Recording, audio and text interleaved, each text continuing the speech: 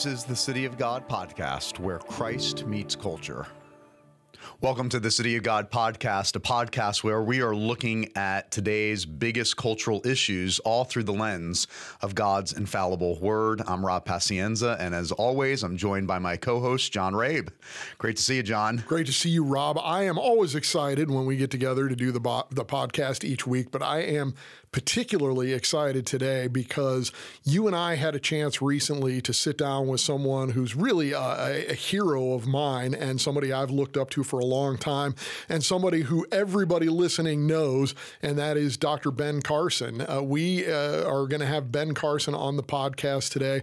And Rob, recap a little bit for those who are familiar with him but may not know every detail of his story, just what it is that's so amazing about Ben Carson. Well, he's arguably the world's most famous neurosurgeon. Yep. He is an incredible leader in both private and public. He is someone who has been called to exercise his faith in the public square, obviously serving in the previous presidential administration. He is the founder of the American Cornerstone Institute, which we'll talk about a little later. And most importantly, is just an incredible man of faith.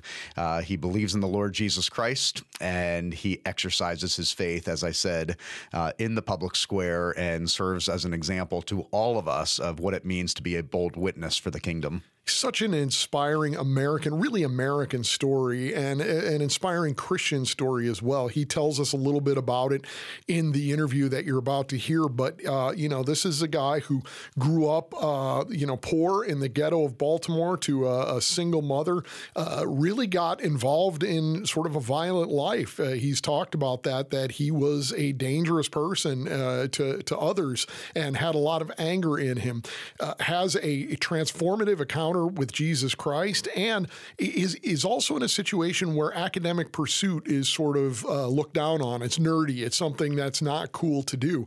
But he has pulled out all of that. He advances past that, as you said, becomes really one of the premier neurosurgeons in the entire world. I always like to joke. People tell me all the time I'm no brain surgeon, and you sit next to Dr. Ben Carson and you realize that's really true. This is like, I'm not often in the presence. Like with you, I'm with somebody who's roughly 2 to 3 times smarter than I am, but I'm rarely in a room with somebody who's 10 or 20 times smarter than I am. And Dr. Ben Carson is like that. He's just a gifted surgeon, an amazing man, and then has this second chapter in his life, which is the political chapter. He ran, as many people will recall, he ran for the Republican presidential nomination in 2016, ultimately fell short, and then took a job in Donald Trump's administration. But I remember at the time, conservative friends, when it was still up in the air, when there were 10 different people running, it was Dr. Ben Carson that intrigued so many of them because he didn't feel like a political animal. He didn't seem like somebody who came from that realm. Right. Here's a thoughtful, accomplished, intelligent guy who is running for the highest office. Who's unapologetic about his faith in Jesus Christ. I mean, referring to that story when he was I think a teenager and struggled with anger and self-control. When you ask him, what was the thing that changed and transformed your life? I mean, he is quick to mention his salvation experience, his testimony, and his belief in Jesus Christ as the transformative experience in his life that changed everything, and now to this day continues to motivate and inform his public service. When we did sit down and talk with him, we talked about a wide variety of topics. We talked about the false claims that America is systemically racist. Right. We talked about the importance of teaching the true story and history of America in our public schools and to the next generation. We talked about the epidemic of fatherlessness in America and kind of the impact on our current culture and the next generation, the nuclear family, and its importance as the bedrock of a flourishing society. So it was just a fascinating interview with a man, as you said, is literally a brain surgeon, but also someone who truly lives out his faith in both private and public. We packed a lot in in with him. And you know, we use the term very loosely, ladies and gentlemen. We talk about a gentleman.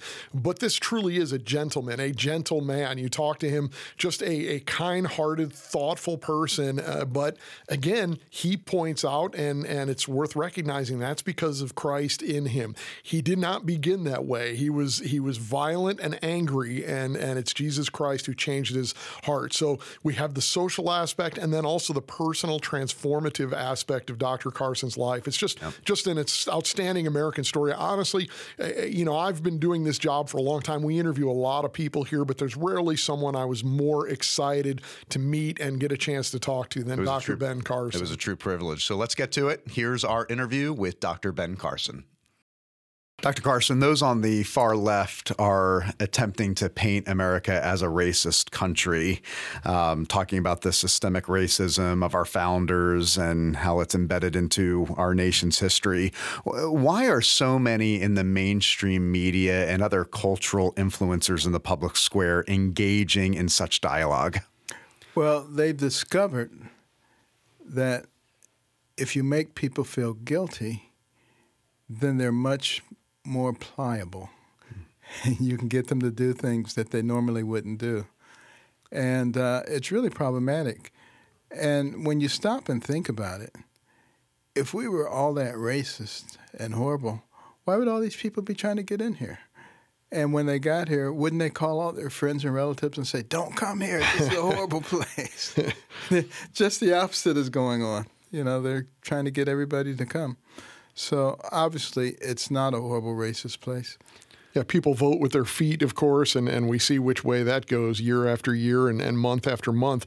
But it does, you know, when we see things like critical race theory that's become such an issue recently, it really does seem like that's what's at the root of it, is to make people feel guilty, to put people on the defensive, which ends up dividing us. And it seems like that's sort of a Marxist way of going about things, to bring about division and rewrite the history of the nation, which really has tangible harmful effects. It does. I mean, when you stop and think about it, what good does it do to have a large portion of our population feeling guilty and like they're oppressors and that their ancestors are oppressors, and another large portion thinking that they're victims and that you can never really succeed because of the way this is? How does that lead to anything good? There really is no good that comes out of that. And it really is a mechanism of control. Divide and conquer. And if you look at the Marxist literature, you see it is rife with mechanisms for dividing people as a prelude to changing their society. And Dr. Carson, it seems to me that your personal story is important in all of this because you have experience with what kind of country this is. You know, I think probably most people listening to us are fairly familiar with your story. There may be some who are not, but in your experience as someone who went from very modest means to first a brain surgeon and then a cabinet member in a presidential administration, your personal story seems to belie this idea that this is just a nation built on oppressing and holding people of color back. Well, you know, my personal story actually is a barometer for me on what's happening to our nation, because early on, the left thought I was great. It was wonderful. The left today would rather I didn't exist because it's antithetical to what they preach. It doesn't fit their narrative. Exactly. Yeah. And so you see how our society is changing within a relatively short period of time. Yeah. And the other thing I would say, you know, in terms of the racism in our country, you have to look at how our country has changed. In my lifetime, when I was a kid and a black person came on television who wasn't in a servile role, it was a big deal. Mm-hmm. You called everybody in to the living room, and I mean, this was a big deal. And now You know, you have black admirals and generals and CEOs of Fortune 500 companies and heads of foundations and university presidents. We've had a black president, black vice president. I mean, to say that things have not changed, and that's just in my lifetime. You know, a society that's able to accommodate to that degree that quickly, that says a lot. Absolutely. One of the areas we're seeing the divisive rhetoric is in the educational system here in America. And one of the things you have committed to your life's calling, and particularly of recent through the Cornerstone Institute, you're developing materials that can be implemented in the school system. Why is it so important that this message of the true story of America's founding is implemented in our schools and for the sake of the next generation? It's absolutely critical because your history is the basis of your identity. And your identity is the basis of your beliefs. And if you interrupt that chain anywhere along the line, you become like a leaf blowing in the wind with no foundation. This is the very reason that when ISIS goes into a place and conquers it, what do? They get rid of the history. First thing they do, the universities, the libraries, all these things obliterate. And we have to make sure that we don't allow that to happen in our country. Have we had some negative things occur in our country? Of course we have, because we're inhabited by human beings, which is why we need a savior. We're not perfect. Amen. But do we learn? That's what you do. You learn from things that have happened before so that you can move forward. You don't necessarily pick out the bad things and try to build the future on those things, like critical race theory, the 1619 Project. They just want to pick out the bad things and try to build everything around that. How foolish is that? That makes absolutely no sense whatsoever. So let's look at that from the perspective of someone who thinks that our true history should be taught and recognizes that there are flaws as well as wonderful things. The current narrative, that CRT or 1619 Project narrative, essentially says that the country was founded upon slavery, that was its founding ideal, and particularly that the founding fathers, the authors of the Declaration of Independence, the authors of the Constitution, are not due our reverence or our attention because they were in many cases, not all cases, but many cases, slave owners, and that essentially nullifies anything that they did, any importance that they should have to us. As someone who cares about our history and as someone who's been part of a presidential administration, what is your response to that narrative that's becoming the popular one in schools and media? Well, my response is, the Little Patriots program. That's why we created the Little Patriots program as part of the American Cornerstone. It presents the good, the bad, and the ugly. But if you're objective and you're honest, you'll see there's a lot more good than there is bad and ugly. And we put that into perspective for people. That's what's very important. The values and principles that went into the founding of this country were amazing. Those founding fathers were meticulous.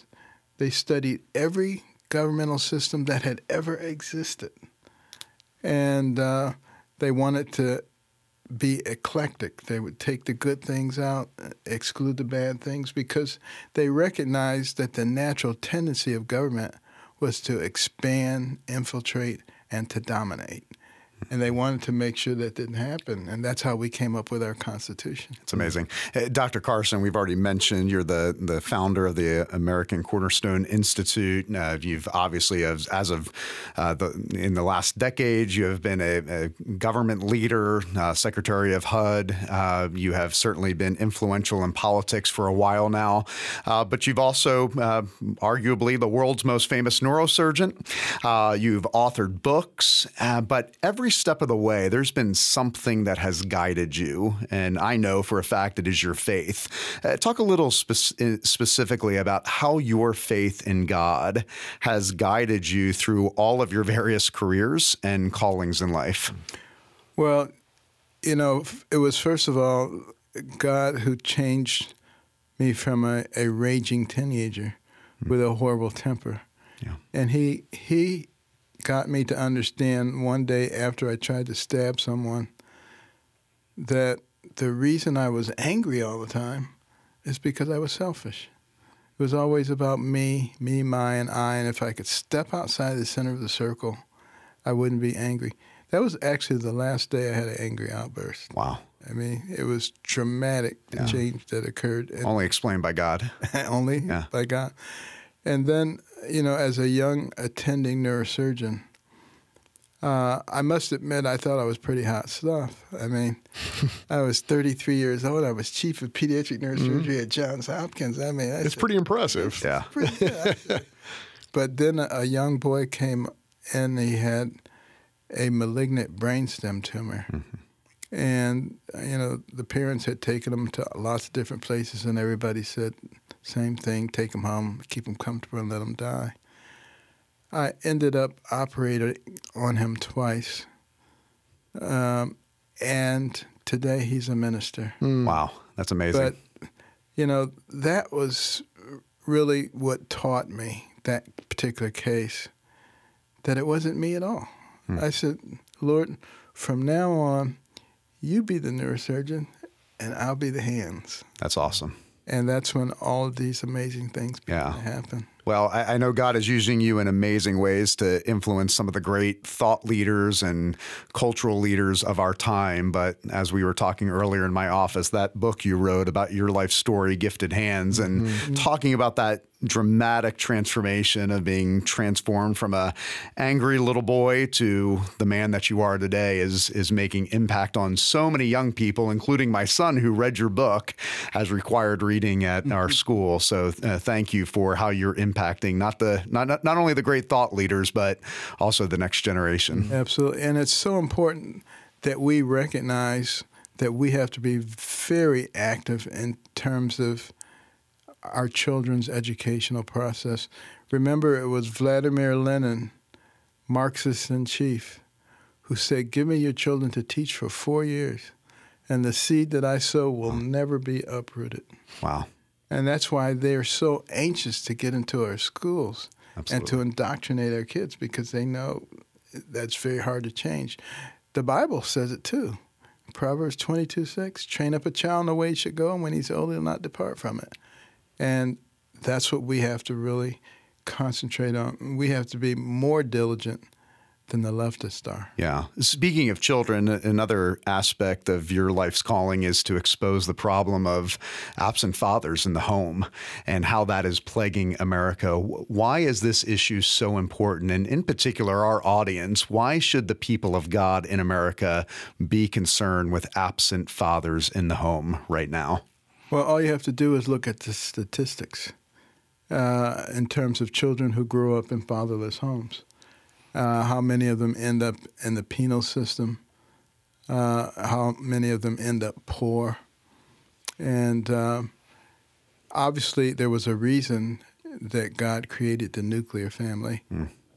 If you look at the Marxist writings, they say the Western paternalistic family is a horrible thing and really should not be looked upon with any admiration whatsoever.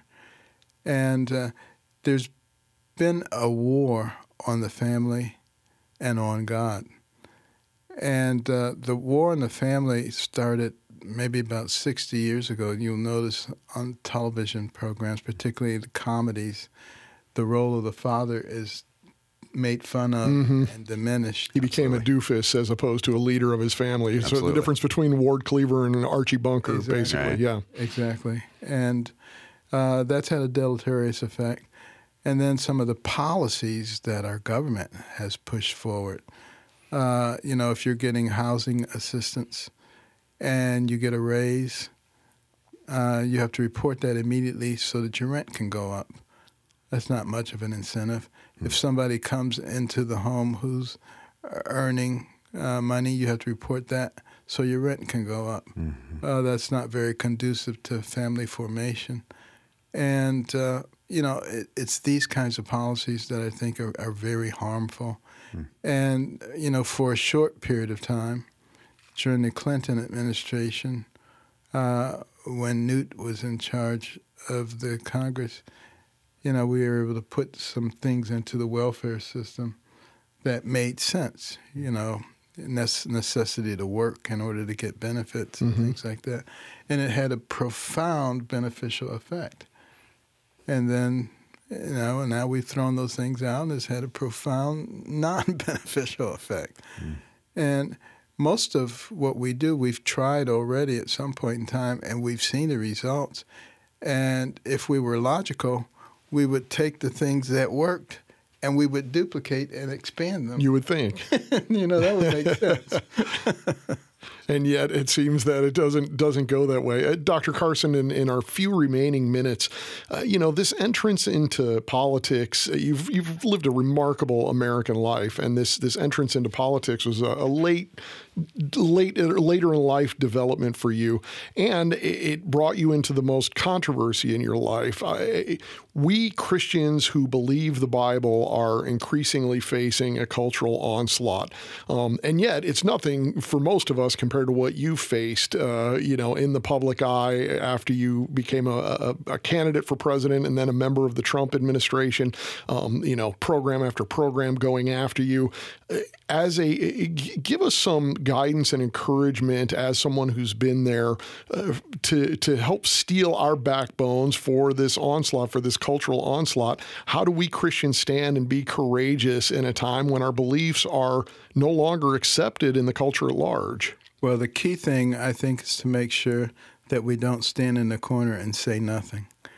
We have to be out front with our beliefs and be willing to challenge the status quo. I had no intention of getting into the political arena. That's the last thing I thought I would ever do. But after the National Prayer Breakfast in 2013, everybody was saying you should run for president, which I thought was a silly idea. I said, if I ignore these people, it'll go away. But it didn't go away. It kept growing.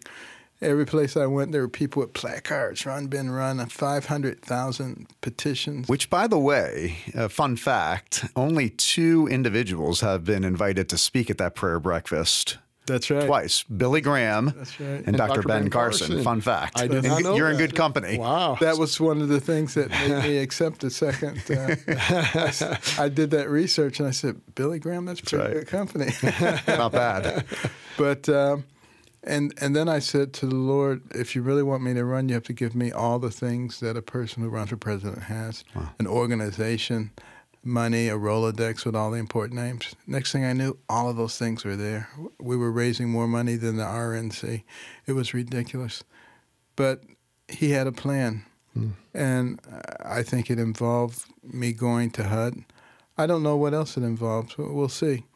But all I know is that all we have to do is follow his guidance. We don't have to create guidance. Amen. Amen. I know the other thing you need is an incredible wife, and you have that in Mrs. Carson. I know she's the backbone of your marriage and of your family. 48 years in July. Oh, and congratulations. Couldn't have done it without her. Amen. Amen. People often say to me, John, you're no brain surgeon. And I've always known that was true, but when I'm sitting next to an actual one, it becomes more clear than ever that I'm no brain surgeon. You actually are. And just a brilliant career and a brilliant testimony for the Lord in the highest realms of public life in America. God bless you. We appreciate you being with us. Yeah, Dr. Carson, you could have easily retired. You have certainly done enough in your career, but the fact that you keep going and launching the American Cornerstone Institute, God be with you as you continue to advance this mission. I can't retire knowing that the country is moving in the wrong direction. And I figure I'll retire in heaven. Amen. Okay. Well, God bless you as you do. Thank you. Thank you. Thank you for listening to the City of God podcast, produced in partnership with the Institute of Faith and Culture. This is a weekly podcast, so make sure you listen to all of our previous podcasts. You can go to cityofgodpodcast.com. You can also find us on Apple Podcasts, Spotify, or anywhere you listen to podcasts, and make sure that you watch the video version on our YouTube page. Also, just a reminder, please share this podcast with family and friends and anyone else who who is interested in thinking about the biggest cultural issues of our day from the lens of God's infallible word. I want to thank you once again for listening to the City of God podcast.